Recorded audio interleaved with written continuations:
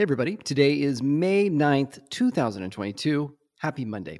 You're listening to the Happy Market Research Podcast, and I'm Jamie Brazil, your host.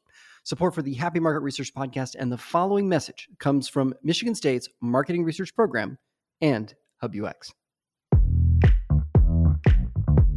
Support for the Happy Market Research Podcast and the following message comes from Michigan State's Marketing Research Program and HubUX. I've done hundreds of interviews with today's top minds in market research. Many of them trace their roots to Michigan State's Marketing Research Program. Are you looking for a higher paying job, to expand your professional network, and to achieve your full potential in the world of market research? Today, the program has tracks for both full-time students and working professionals. They also provide career support, assisting students to win today's most sought-after jobs. In fact, over 80% of Michigan State's marketing research students have accepted job offers 6 months prior to graduating. If you are looking to achieve your full potential, check out MSMU's program at broad.msu.edu/marketing.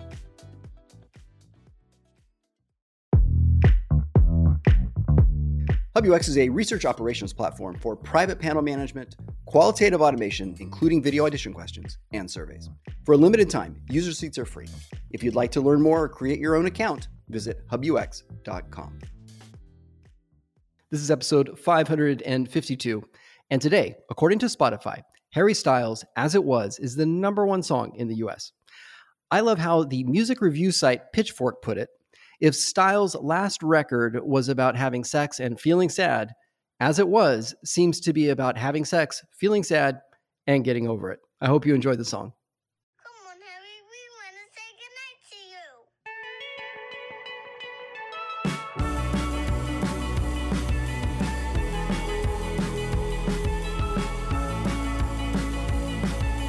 Holding me back, gravity's holding me back. I want you to hold out the palm of your hand. Why don't we leave it at that? Nothing to say when everything gets in the way.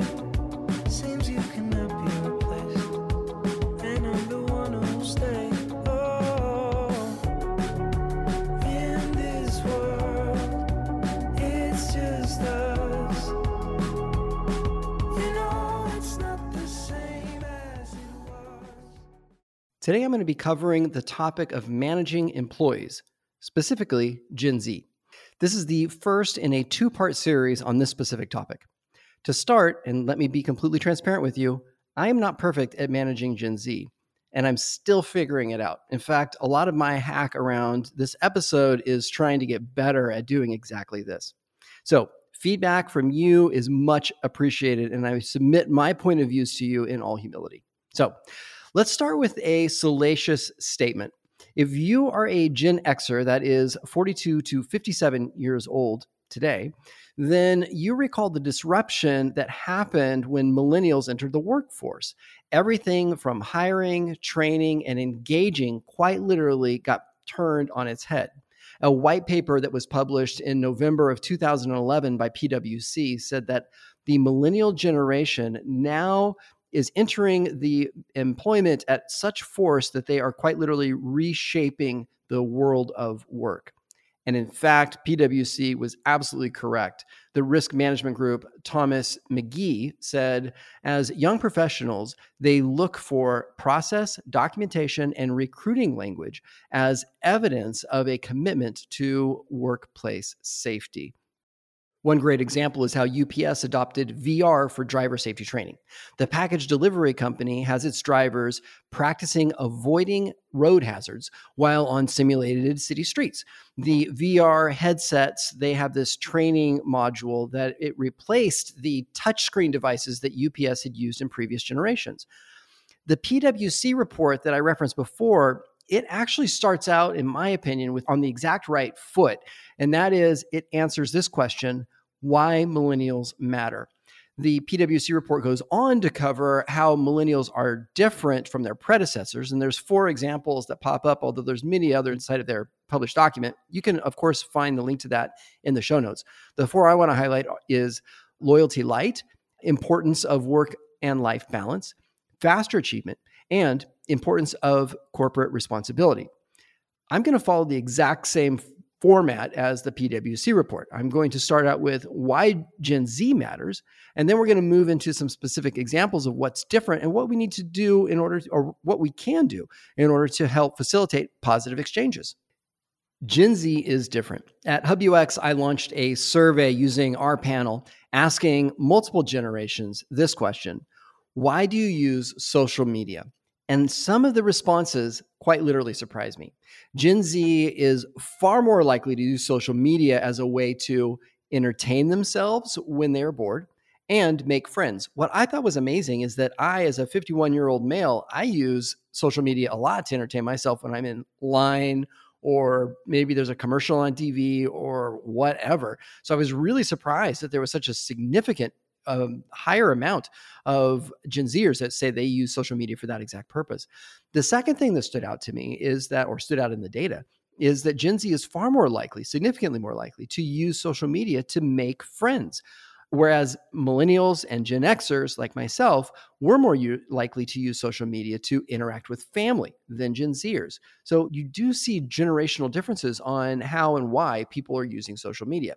You can find the exact data tables inside of the show notes if you care. I'm also happy to share the actual raw data with you if you'd like to mess around with it a little bit. According to our participants, Gen Z is spending far longer on social media. Of course, you've already heard the statistic, than any other generation.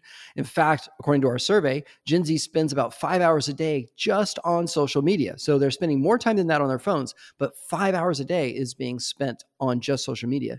That is 2.5 times longer than our sample pool across every other generation. So why is this important for you as an employer? Well, according to Brittany McNamara, she's a blogger at Teen Vogue, there is a lot of science behind how social is holding our mental health. Brittany boldly states that this is a problem that is probably as big as climate change. But why is it a problem? Well, good news, Brittany answers that question. She goes on to say that social media is basically a slot machine. As you scroll, you look for things that create this like dopamine release. And like all drugs, the more that you scroll, the harder it is to get that dopamine release. Additionally, the dopamine release you get from social media is far greater than that of an in-person interaction. And this just further enforces spending time on social media over other forms of interaction like in person. Now, please note that social platforms are addictive by design, not by accident. It is simple economics.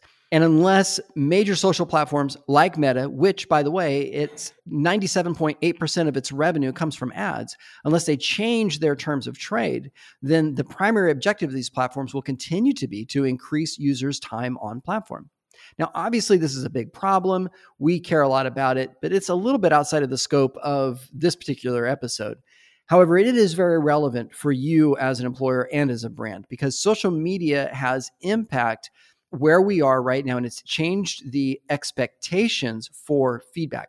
Feedback on social, it comes quite literally instantly. And users, they post some content, whether it's, some words or some SNL quality sketch, and that content is instantly available for over 3 billion people's feedback, and it serves as both attention and validation of the users. So how does this relate to work? Because the ideal work environment, it will have or try to mirror a similar feedback cadence as what Gen Z is experiencing on social.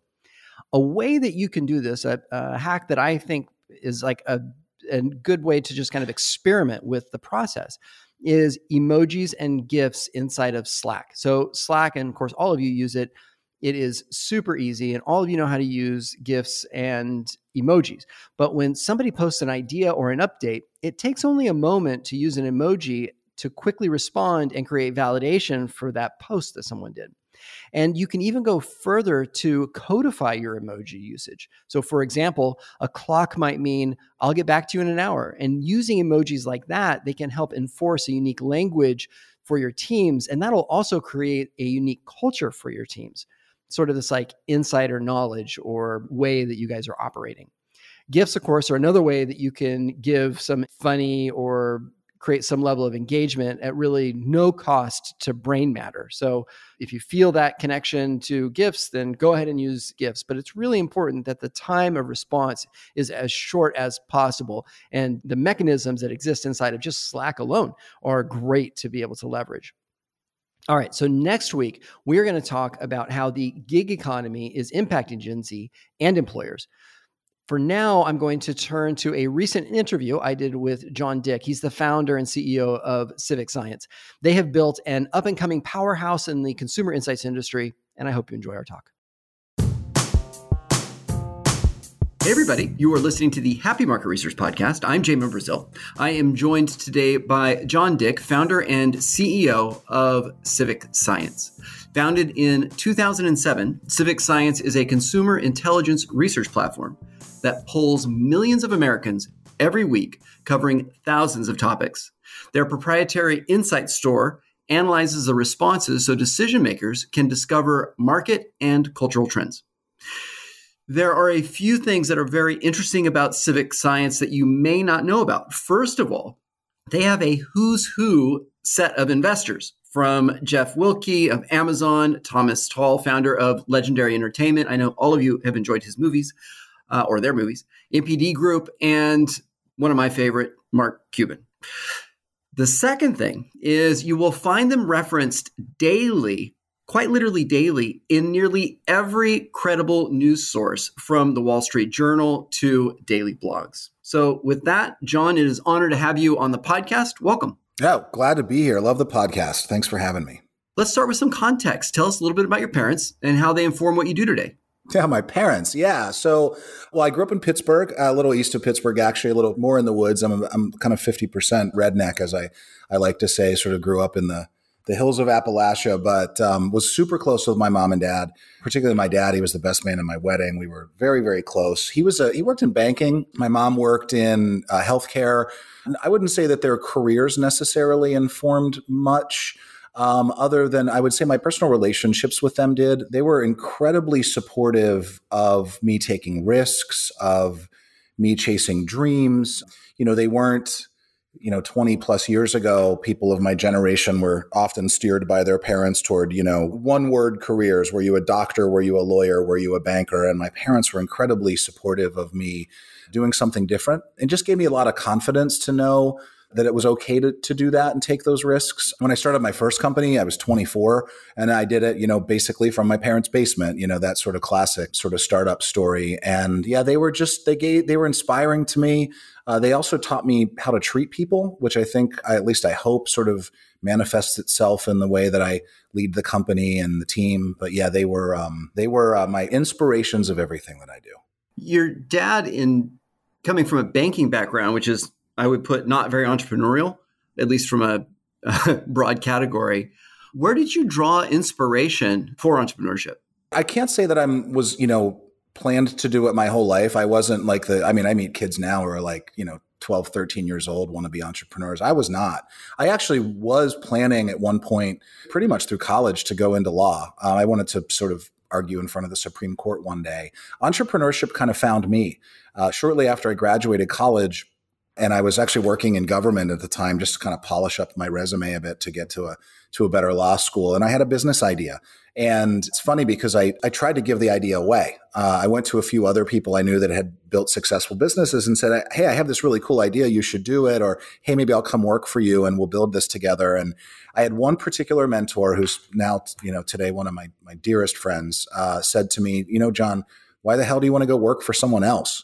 He said, you have a great idea. Go start a business. I'll help you do it. If it fails and you need a job, you can always come work here. And I wouldn't necessarily say that was inspiration as much as it was sort of a comfort level. I really needed somebody to kind of push me out, into the water a bit on it. So again, I would say kind of entrepreneurship sort of found me by way of an idea that I couldn't shake, as opposed to that it was something that I'd set out to do my whole life. And so I embarked on that. I was, again, super young, 24 or so, didn't know what I didn't know, and was really lucky. The idea turned out to be actually a good one in spite of my lack of experience and management, business expertise. But yeah, it was, and then once you get the bug for it, once I started to get that feel for what it's like to build a business and to kind of be your own boss, as it were, I can't ever go back. You are now unemployable. Correct. Entirely unemployable. Yeah. But I mean, there's a million good ideas out there all the time. In fact, you and I probably have good ideas once a week, maybe even great ideas once a year. What separates really good ideas from successful businesses? Well, I mean, it has to actually be a good idea for starters. So I don't want to gloss over that, because I meet people, certainly in the before times, probably once a week, I would have coffee with somebody who was, oh, hey, my son's thinking about starting a company. Will you meet with them? Or a student at Carnegie Mellon would reach out and say, hey, can I come talk to you about my idea? And quite frankly, half of those coffee meetings, they were just terrible ideas.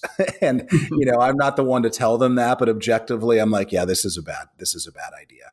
There are certain things around product market fit. Most importantly, is it a real problem that you're solving? You do not want to be in the business of creating a solution looking for a problem. And there's just way too much of that out there. Right. I would say in my first business, I had ample evidence of an opportunity and a need in the market. So let's just say, let's get past the sort of initial qualification of it's not a terrible idea.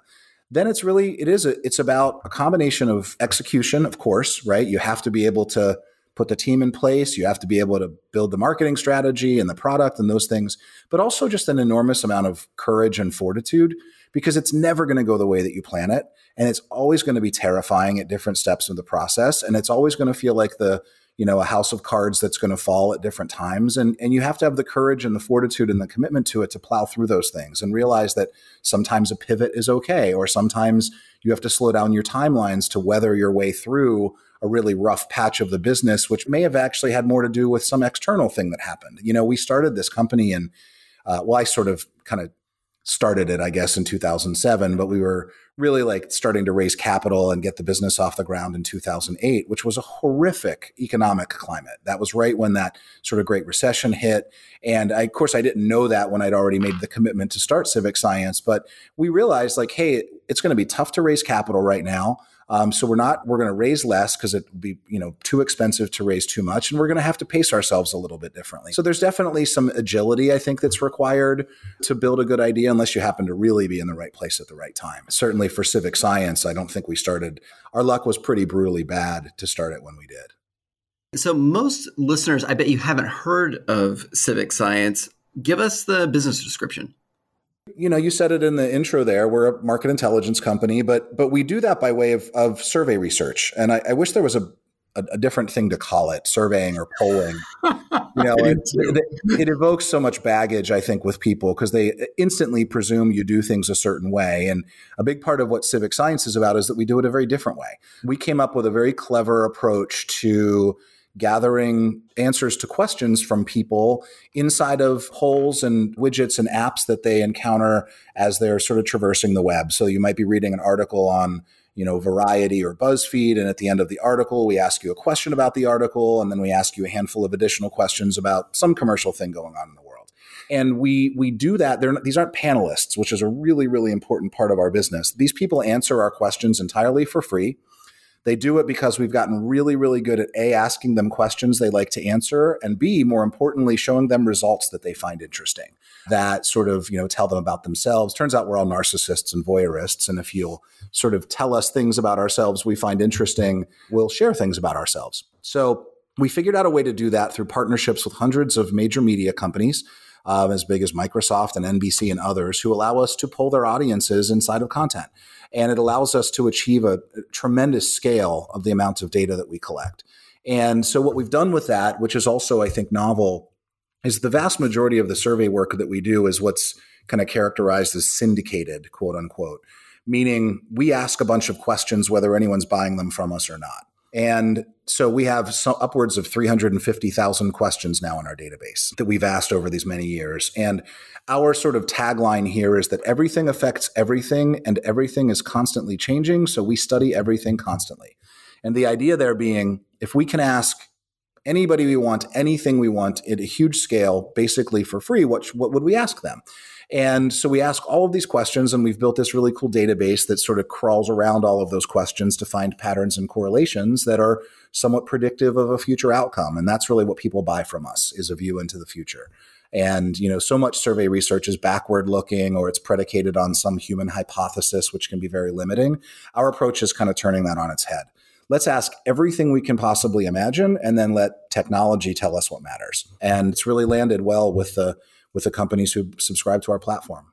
Yeah, I've participated in some of those surveys, by the way, and they are actually very entertaining. And I like how they step you as a user, as a participant. You can get as deep or say as shallow as you want, right? So you feed back to me straight away kind of the results of my poll and how I may compare with the rest of the population. And then, if I want to go deeper, then I have the opportunity of jumping in and participating in additional research, which is actually, I would say, fun. And I can't honestly say that market research in general is not classified as fun. Yeah, I mean, that's definitely what we aimed for was, can we make the experience? So survey panel companies have to pay people to answer surveys because answering the surveys isn't fun. We are essentially burdening you with answering these questions. So we're going to offer you $5 or points to, buy things or whatever. And I think that kind of loses the narrative a little bit. I will add to the sort of user benefit the fact that we make it very clear what we do with the information that we're collecting. And some subset of our respondents may know this, but most of them don't, which is that the answers they're giving to these questions are influencing the world. Like we've got huge companies who rely on our guidance to make really big decisions. Even like 6 weeks or so ago, one of the questions that we launched right after Russia invaded Ukraine was, should businesses stop doing business in Russia because of the war? And, people were traversing the web, encountered one of our polls in an article, and that question appeared to them and clicked, yes, we think businesses should stop doing business in Russia. And they probably never thought another thing about it after that point. But I can tell you that our data and those results, which overwhelmingly said businesses should not continue to do business in Russia, influenced some of those decisions. Not singularly, it wasn't the only data point by any means. And frankly, most of those businesses, I would like to think, made that decision because it was the right thing to do. But that data gave them extra confidence to do it, knowing what limited blowback there would be. And so there is that definitely sort of idealistic intrinsic benefit of answering our polls, which they are actually making a difference. And I think that matters to a lot of people. Yeah. I mean, there's intrinsic motivators that we all have, but it's a time value question for participants. To your point, if they're not getting the intrinsic value of, knowing that they're making a difference or enjoying themselves, then you better pay them. Otherwise, you're not going to get them. And then, of course, there's the other side of that, which is the quality of data. If I'm feeding you information that then instantaneous value to me as a participant, because you're telling me how I compare to everybody else, then I want to make sure I'm answering the questions correctly, as opposed to a transaction, which is strictly monetary. But anyway, it is. No, look, man, you should write our marketing materials. That is that is absolutely one of the biggest points, right? Yeah. When you're say there have been polling solutions over the last decade where, maybe a poll was a gateway to free content on the internet, right? So right. Answer this survey and we'll let you read your article. And there was no incentive in that case for the respondent to answer honestly. On the contrary, they were annoyed, whatever, click, click, click, right?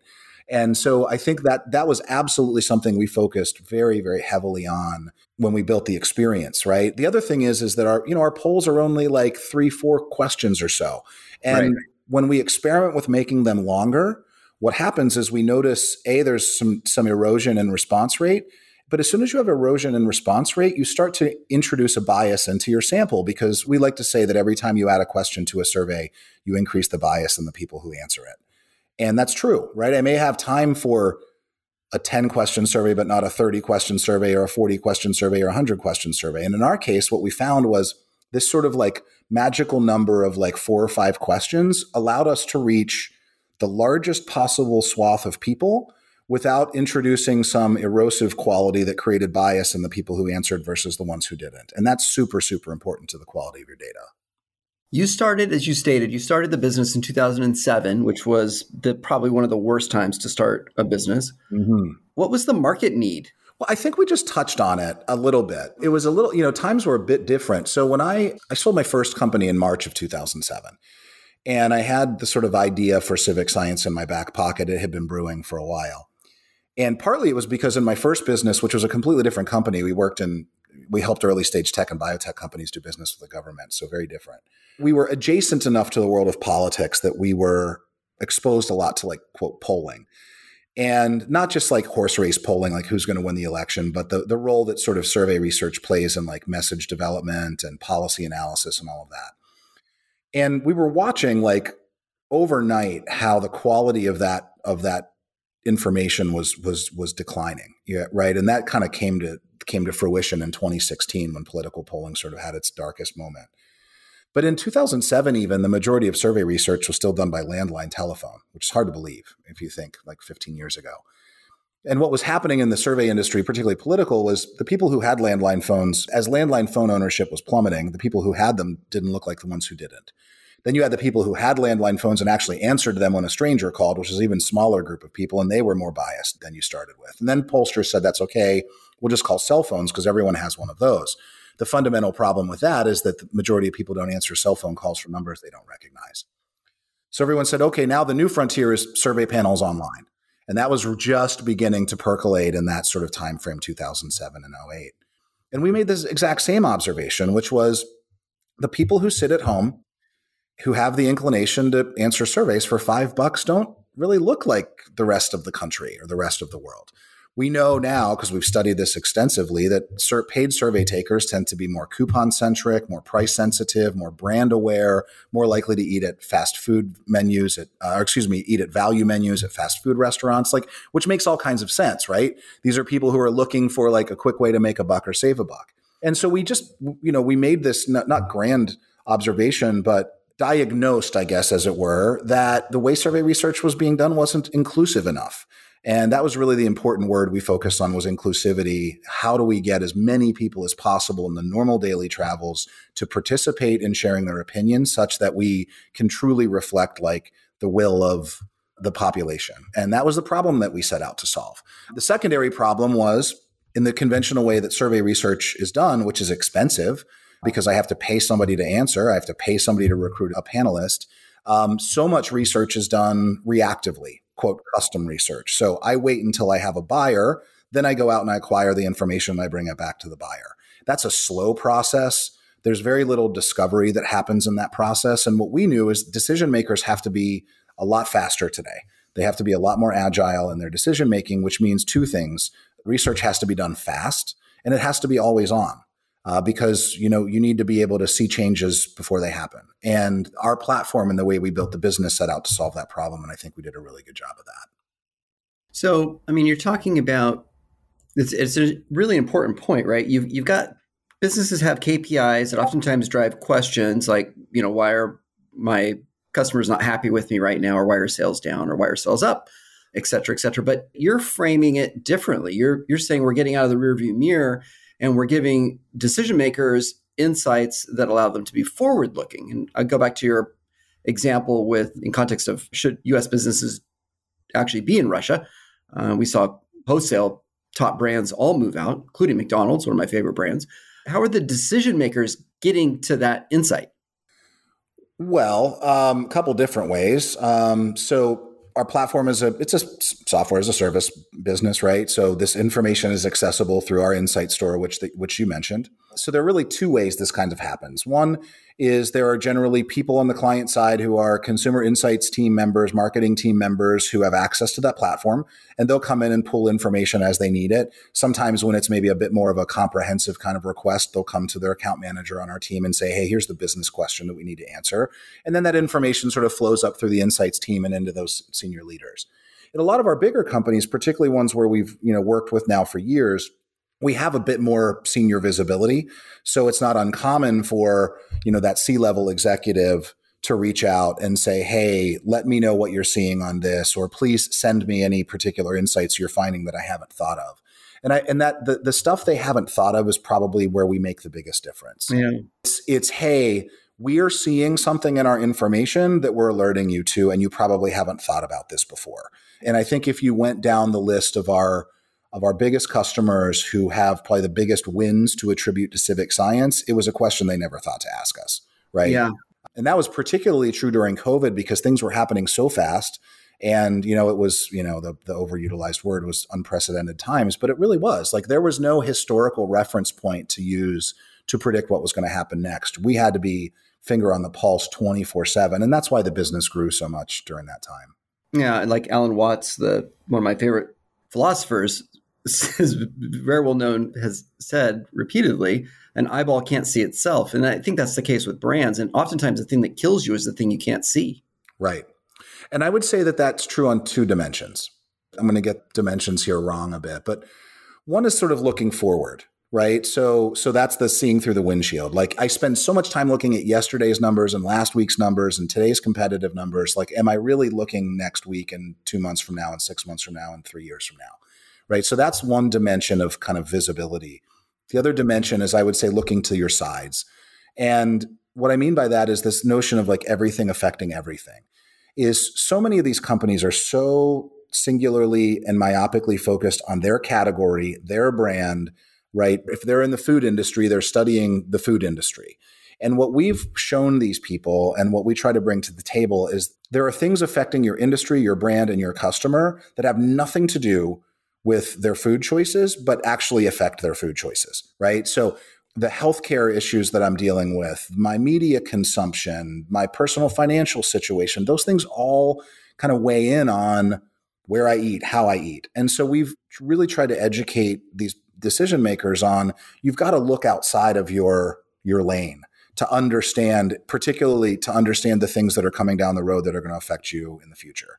So those are, I think, the kind of two ways we think about it. And I would say, like, the most compelling sales proposition we have as a company is a fear of missing out.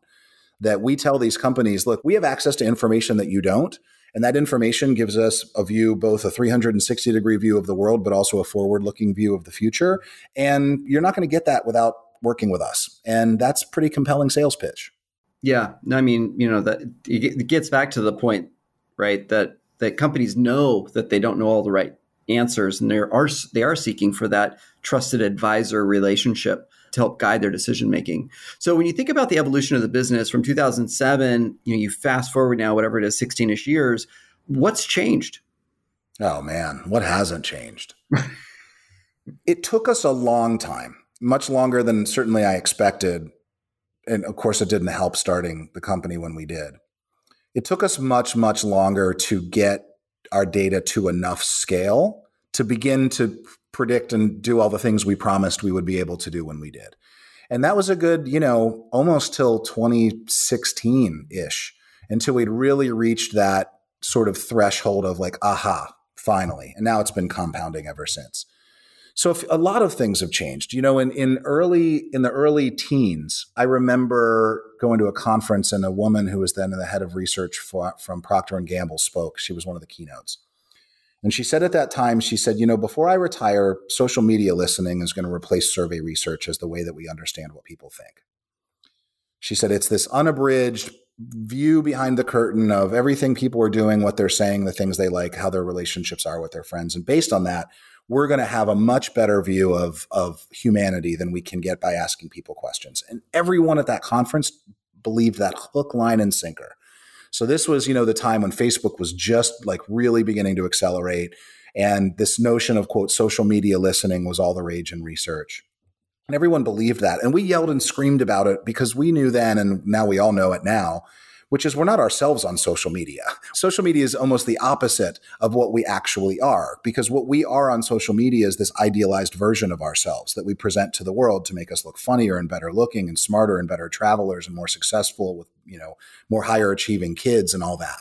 So the industry spent a good 4 or 5 years chasing the promise of social media listening as a research tool. Not to say that there aren't research merits to those things, but it's not the same as understanding truly what people think and feel. You need anonymity to actually understand people's honest views of things, right? And so that had to evolve. We had to play that out. And then in the sort of mid-teens, all the rage was, quote, big data and analytics. And it said, well, why do I need to ask people questions when I have every single data point about somebody available to me that I can stitch together because there's all this creepy stuff that happens on the internet that allows me to connect your credit history to your voter file, to your purchase behavior, and on and on. So why do I need to ask people questions? Because they'll say one thing and do another. it took the industry a while to cycle through that, to realize, you know what, there are certain things you can't learn from people without asking them. There's also a lot of faulty signal in some of that kind of quote big data, the behaviors that may not be indicative of actual sentiment. So those things had to evolve, of course, right? So we kind of needed the market to come to us back to where we are now, which is a new emphasis is placed on sort of the consumer, talking to the consumer, understanding the consumer. So that was all, a long winding road for us, but seems to have landed in the right place right now. And then, of course, the other big change was COVID. COVID fundamentally altered and permanently altered the mindset of business decision makers, that they realize things can change on a dime. I need information today, not 3 weeks from now, not 2 months from now, the way research had been historically done. And that second sort of tenet of our sort of ethos here, that everything affects everything and everything's constantly changing. We have to hammer that into these people's brains. Like, yeah, I'm showing you data today. This data could be useless tomorrow because we can't predict what's going to happen tomorrow. And that is a net been very positive for us because we're built for that. But it was a major change in mindset that took COVID to come along to really facilitate. Yeah, COVID. It's been a blessing and a curse. And obviously, I don't mean that to make light of the difficulties that many, many families have faced, either financially or through health related. But it's been a fast forward on technology adoption like nothing else. Additionally, so much chaos was introduced at a global level. I mean, similar to like a world war, that it really galvanized decision makers' point of view of the need for consumer insights, and also uncovered the lack of opportunity or difficulties around the getting to those insights just because of the operational consideration with being able to do that. And I think that's one of the things that's interesting about your business is you have an always on audience, which is very, very measured in the hundreds of millions, which is very, very compelling for subscribers. How much influence do subscribers or customers have over the questions that are asked? Well, surprisingly little. I think it depends. Well, it depends on how you want to look at it. We have some really, really smart people here who spend all day studying the world, the news, industry information. We launch questions on our own based on what we believe we need to know to best inform our clients. A lot of what factors into that is talking to those clients. What are you worried about? What are you thinking about? And there's definitely some custom element to that. So if a client has a very specific kind of proprietary question that we'll deploy for them, but we're much more on the lookout around what are some trends and patterns and commonalities we're seeing across all of the companies we work with. What is everybody worried about right now, such that we can deploy a handful of questions that we know are going to benefit a lot of people who use our platform. So I would say they influence it a little bit less directly than you might think. They're not calling us and saying, hey, we need you to change all these questions you're asking. We're just a lot more proactive, trying to gather from them what their business needs are so that we can kind of construct the right way to answer them. Got it. Okay. My last question. Your business has accelerated through the pandemic, which is probably creating a whole host of issues, right? You've got issues around talent attraction and talent retention. How have you maintained your company culture? The short answer, honestly, is we haven't. And I don't know if that's a bad thing or a good thing. It has been impossible to truly maintain culture through this last 2+ years. And anybody who tells you otherwise is lying to you. It was particularly difficult for us because we're creeping up on 3 times the size of what we were before COVID. And at least twice as well over 50% of the people who work here today did not work here before COVID. And yeah, that speaks to the fact that COVID has been an accelerator for our business. And I'm not celebrating that, like you said, because there's so much other hardship. But all of those new people came into this company from, first of all, they're geographically distributed in a way we never were before. They're coming from a litany of different industries, including many senior people who've come from maybe much more mature companies or companies with significantly different cultures than ours. And we needed them to influence, as we try to scale this company from being sort of a mid-sized provider to ideally being much larger than that, we need our culture to actually evolve. We can't be sort of a startup sort of business forever. And so bringing in some of those senior people with experience at the kinds of companies we aspire to grow into being, we need them to help move and push the culture. So it has changed. in some good ways, for sure, but also some really hard ones, because there were tenets of our culture that we had established here prior to COVID that we do want to try to maintain. And that's a difficult thing to do when people have never met. People are, again, so distributed. We did a company survey recently looking at, sort of a company satisfaction survey of everyone, one of those, consulting firm kind of things. And there was a big demarcation line of happiness about things when you looked at people who worked here before COVID and those who've come since. And a lot of that was because we haven't been able to translate a lot of the positive parts of that culture into this new dynamic that we're living in. So, but that we're not giving up on that at all. We needed that survey, frankly, to benchmark that for us and realize, we actually have a lot of work to do to instill some of those really core principles that we had when we were all working in the same building together to today. So I would say we have kind of two forces happening at once. One is that we actually need to move the culture, and we have to do that in this really multivariate growing world. And we also have to figure out how to really preserve the things about our culture that we never want to change. And that is something we're focused on. And I'm personally focused on every single day. There are meetings happening in this company almost daily on how are we going to do that? And how do you make it more than just lip service, that we're not going to just say these things, but we're going to integrate them into every sort of touch point we have with our team? And then how are we communicating that to the outside world so that our culture is another selling point? Because people like to work with companies they right? And if we can show them hey, this is a cool place to work. We have really smart people. We're fun. We don't take ourselves too seriously, but we work really hard and we're fast, right? So those things we have to figure out how to preserve, and definitely a work in progress. It is extremely, extremely complicated to do in this environment today. John, I appreciate your candor and lack of propaganda across the whole episode, but especially on that last question. I know that many operators, in fact, tomorrow I'm giving an hour-and-a-half talk on this exact topic to other CEOs on how to maintain a productive work environment and culture in a hybrid work model. Many people are saying, gosh, I feel like I'm failing right now in this almost impossible task, and trying to put some legs underneath them to help bolster them that they're not alone. And it's something that we're all walking through together and figuring out, I think is really helpful. So thank you very much. Well, let me just say one final thing. Nobody's failing. This is uncharted waters, and we're not going to know. I'm sure probably within a month or two, we'll see the first, Harvard Business Review or McKinsey study on the best way to build office culture in a pandemic. And I don't buy it. It'll be years, if not longer, until we can look back and say who nailed this and who didn't, and what are the real best practices. Everyone's just trying to figure it out. So I would hope nobody is overly discouraged, because we're all in the same boat. That is a perfect summary for this particular podcast. And that overcriticalness, I think, is also part of the pandemic, where we've operating in blindness as executives, not knowing exactly what to do because we just haven't seen anything like this before in our lifetime. And then also the isolation that subsequently came, especially in that first year, is just kind of terrible for many operators. So yeah, thanks for that clarity. John, thanks for joining me on the Happy Market Research Podcast. It's been an honor. My pleasure. Everybody else, I hope you found some great value here. I certainly did. And as always, if you take time, screen capture, share this on social media, tag me, I will send you a free t-shirt.